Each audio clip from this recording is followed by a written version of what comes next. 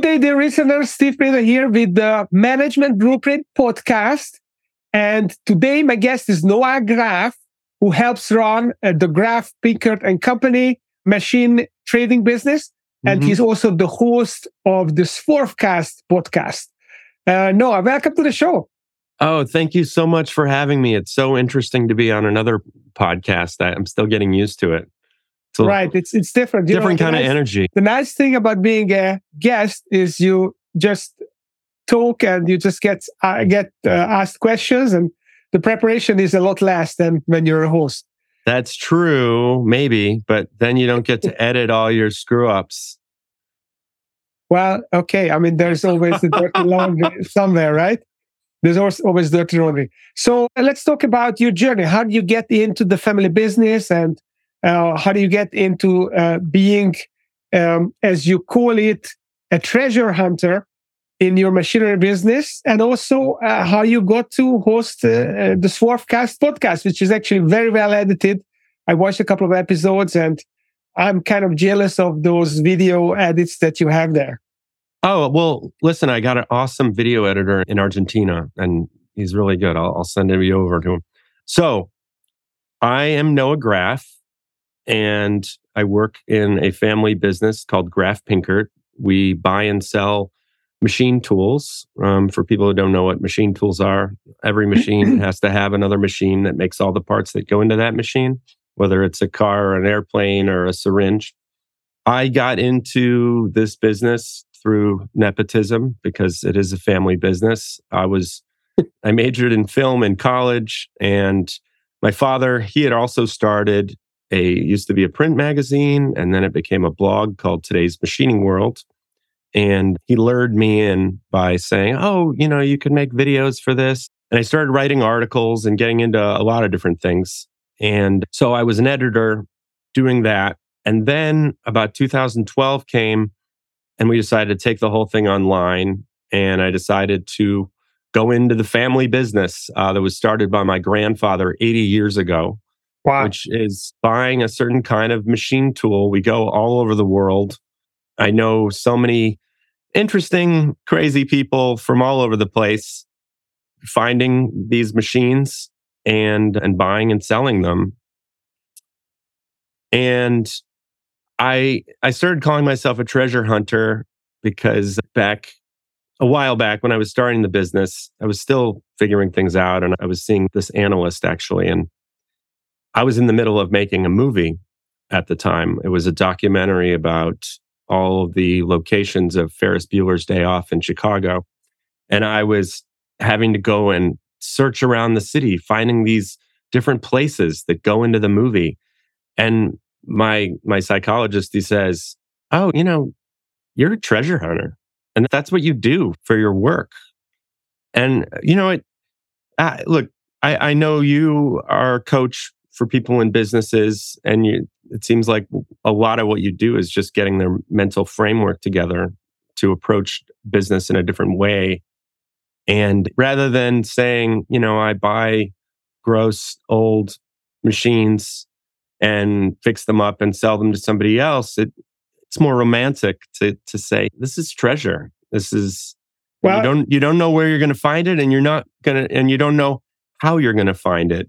And so I might borrow this idea, because actually I see myself as helping other people to hunt treasures with their businesses.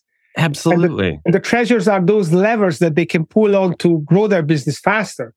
So those are the treasure that my clients are hunting, and I'm kind of their Sherpa with the treasure hunt. So let's talk about, it's a great segue to talk about how you do your treasure hunting, because the framework that we talked about before the show, which I thought was fascinating. We recorded 180 episodes and nothing like that ever came up. What we called the Serendipity strategies framework. You actually came up with 5 different strategies to create and to seek out and to manufacture serendipity. So why don't you share it with our listeners? I will. First of all, I didn't make this stuff up. I've sort of made it my own, but I read about it in this amazing book it's by a guy named Christian Bush. It's called The Serendipity Mindset. And I interviewed him for my podcast. And that was something really life-changing. Before that, I we would talk about the word serendipity in our business because often it was just you feel like you stumble upon treasure. You're talking to one person and then they say something about a machine that is somewhere else and you search your memory banks and you go, "Oh my god, I made this connection." And it's this magical thing because often these machines we sell, okay, so these just see picture, these are big machines that go into factories.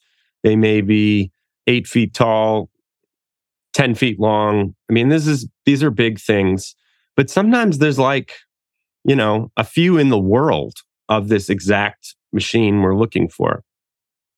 So it's going to take a little quote unquote luck sometimes to find the machine. Mhm. So we were already using serendipity and even using that word. But then when I listened to this guy's book and when I interviewed him, it kind of broke it down a little bit more of how this works and how you can we were doing it sort of organically, but how it can be more harnessed to help you in life and in your business.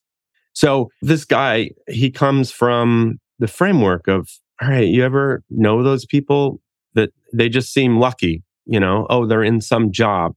And how the heck did they get there? They got a huge break. They're lucky. Or they got some new product together. But it just seems like this person, they're always falling into stuff. There is this So definition of luck that I think it's preparation. When preparation meets opportunity, is where luck yes. is. Yes, exactly. So he's got several things that I've sort of taken them and made them my own and figured out how to use them in our business. So one thing, and when you hear these, you'll go, "Oh, eureka. Yeah, that makes sense." There's something called serendipity bombs. And this is just where you're looking for something, you're wanting something, and you just throw out a whole bunch of it's like bombs in football. So say you're looking for a job and you know that you're interested, say, in making films or something. So you'd go and you'd find, say, 6 people who either might be able to train you or maybe able to give you a job or something. And you write to them and call all of them, even though maybe they're really long shots. But if you don't try, you're never going to get this luck of finding this one person. Well, no, I have to chime in here. So I did something similar, but not with 6, but actually 300. So Yeah. Well, obviously, it's even better. Yeah. So in the early 90s, I wanted to get a job with one of the major accounting firms. I was still living behind the Iron Curtain, so to say. Where are you from, by the way? I'm from Hungary. Oh, from Hungary. Okay. And I wrote to 300 accounting firms all around the world in all the English-speaking countries. And I got 2 responses. Wow. One of them was an interview, and they hired me and they gave me a job for 3 years, like a training in London with KPMG. So that was my serendipity bomb. Exactly. So were you lucky? I mean, I guess, but you were only lucky because you made your own luck in that case.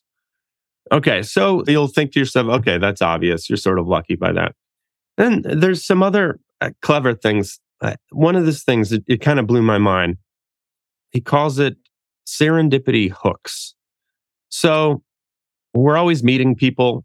I mean, you're not always meeting people, but one important aspect of finding luck is being around, being social, meeting people, networking. So say you're at a conference and somebody asks you what you do. You don't just say, like, if somebody would ask me, what do I do? I'd say, oh, I'm a used machine tool dealer. First of all, they probably don't even know what a used machine tool dealer is, and they'll just go, huh?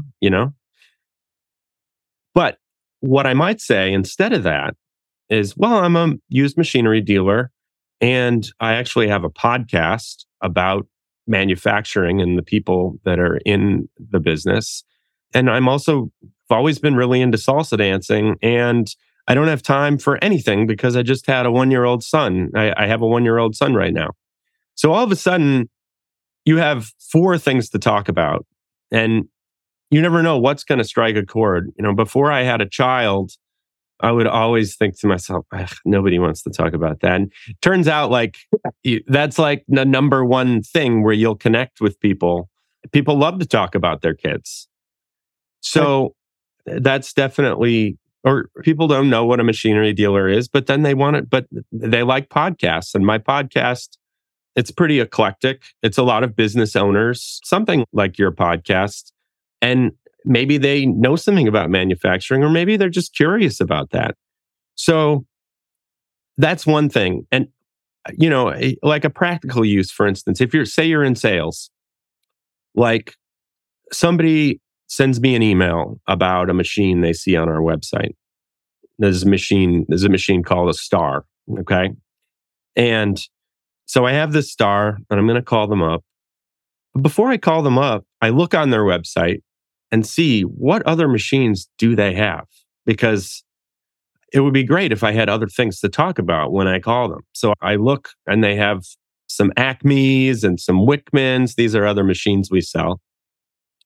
And so now I'm prepared for the call. And then maybe I'll go on LinkedIn and look who this person is too. Maybe are they the manager? Are they the person in the shop? So then I go and I call them. We talk about the machine they inquired about. And sometimes that machine, they weren't even interested in that machine. They just, were sort of curious about it. And then I say, well, I see on your website, you have a whole bunch of Acmes. We have a whole bunch we just got in. And all of a sudden, like, you're talking about something that you could make a lot more money on, because often, I'm sure you've done some sales calls. You ever call people and then you say, hey, are you looking for something? Are you looking for something to buy? Do you have anything to sell?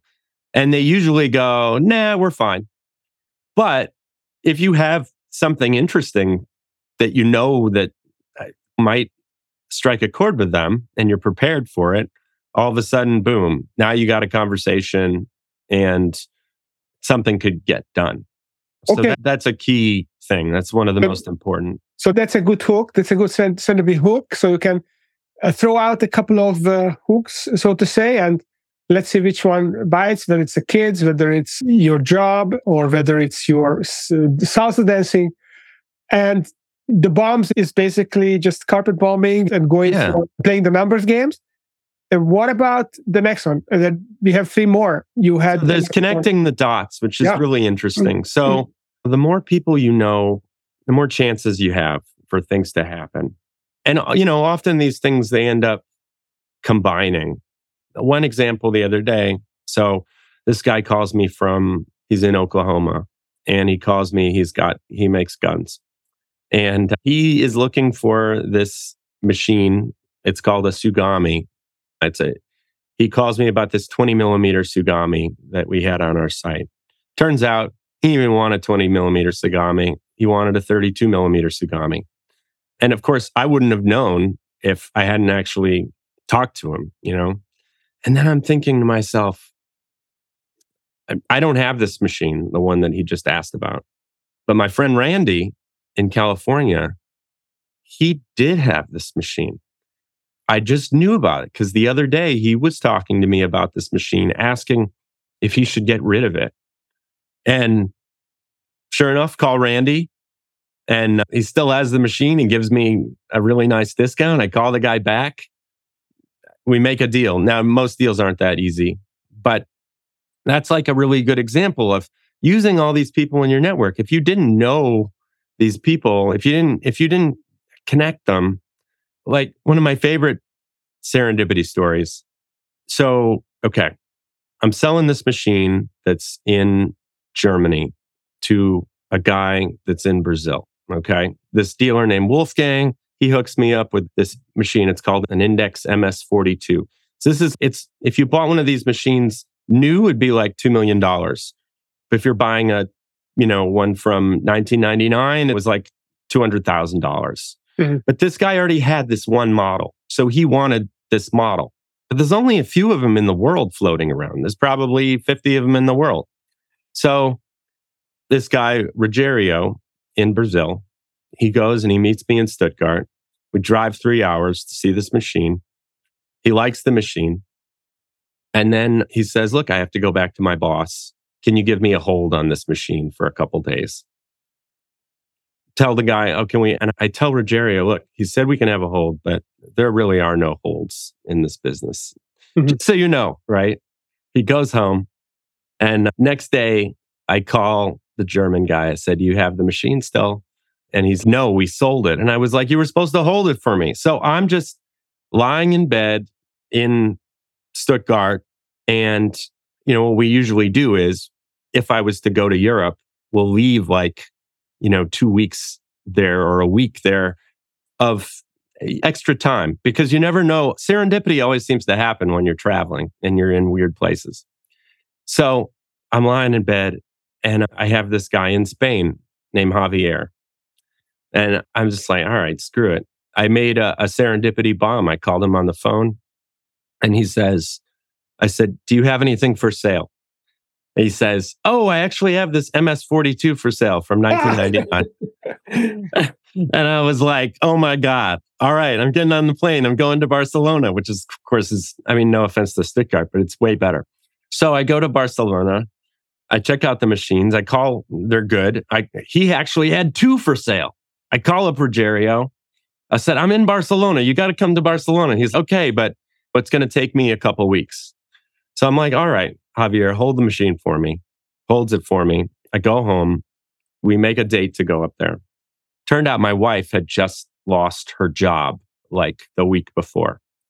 And she's not feeling very good about it. But of course, she doesn't have anything to do. So I'm like, how about we go to Europe and go look at this machine? And then we'll just go around and travel and look at this machine and we'll make this deal here. So he came and met us over there. Rogério met us over there, sold him 2 machines, made way more money than I was going to make the first time. And then we're traveling around and this guy calls while we're in Europe saying, I'm looking for this other machine, totally weird machine. I knew this guy in Italy, this dealer in Italy, who had this machine. It's called a Schutte machine, but it was from the 1980s. And I was like, hey man, I know of this machine. This guy was in Belgium. Flies from Belgium. I'm like, let's go to Italy. We go to Italy for a day. We end up selling the machine, making a little bit of scratch. All of a sudden, we call this our first honeymoon. We hadn't gotten married yet. Everybody said, oh, well, you didn't ask her to marry you on this trip? It was the greatest trip.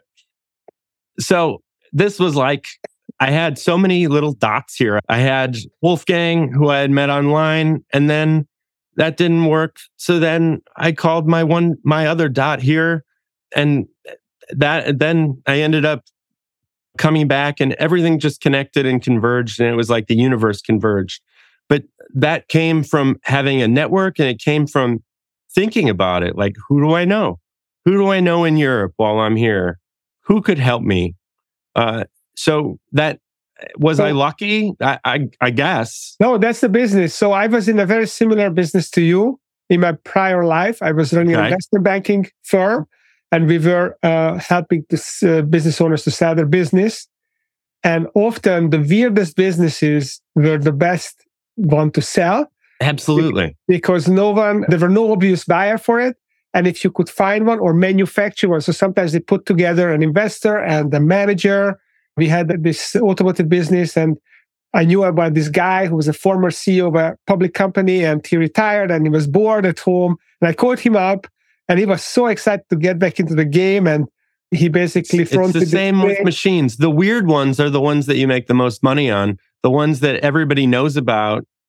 And I work with a guy named Rex, and he was kind of taking me under his wing when I was starting on. And he was like, the dirty machines are the ones you make the most money on. The dirty machines and the weird machines. Oh, I get it. So our time is running short, and I still want us to cover the last 2 parts of this framework. Mm-hmm. Have the Serendipity Journal and the Serendipity Magnet Affirmation. So what is the Serendipity Journal about? Okay, so to have my serendipity mindset, every night I have a diary where I write down one serendipitous thing, or maybe more, one serendipitous thing that happened to me that day. And I like rack my brain sometimes. Oh, I met so and so and he had a machine that, the other person had. Or we made this big mistake. We bought this machine and we totally shouldn't have. And now we're going to lose money on it, but I'm going to learn from this mistake. And then I categorize them. So I'll be like, this was something that bad that turned out to be good. Or this was maybe like yesterday, I was preparing to be on your show. So I was looking through podcasts to listen to from yours. And I found one about getting a virtual assistant. I was going to listen to it this morning, but then I had a baby that wouldn't be quiet in the car, so I couldn't listen to it. But I'm going to listen to it on the way home. And I have a virtual assistant right now, and no offense to him, but he's just kind of so-so. And I'd really like to learn about it. So that'd be another thing, like just I had my eyes open for a new podcast. Sometimes I might just choose a random podcast, type in something, and then something will come up. So these are all the different things. And I'll keep a journal. And then the last thing you put in the journal, say you go through the day and it's 10 o'clock at night and you're trying to write about something serendipity and you can't figure out what the heck you found. You can, and this is recommended by the guy who wrote the book, you think of something that you should have done or could have done to find the serendipity. Oh, I could have called somebody on the phone. Oh, I could have tried something random and got out of my paradigm. So and then you learn and then you can do it. So you're training your mind to look for it and to attract it. It's a little bit like gratitude. It's your evening gratitude when you are looking for things that you can be grateful for. And just by creating this awareness, you are becoming more grateful and therefore you attract more things like that that you can be grateful That for. is the hope. I do gratitude in the morning and I hope, it does make you feel better. Okay, so the last one, Serendipity Magnet. This is maybe a good segue.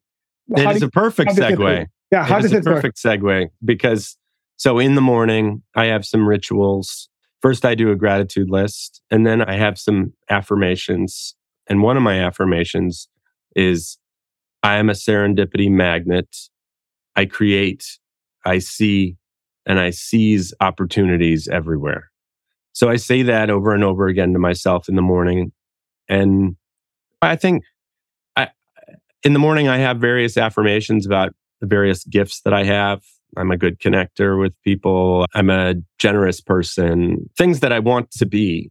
And that goes along with it. And does it work? I hope so. Maybe some days. If nothing else, it makes you feel confident in yourself and get ready to go and, rock and roll for that day. But you've definitely been very generous with your framework. I think many of the listeners will love this. This is out of the ordinary for us.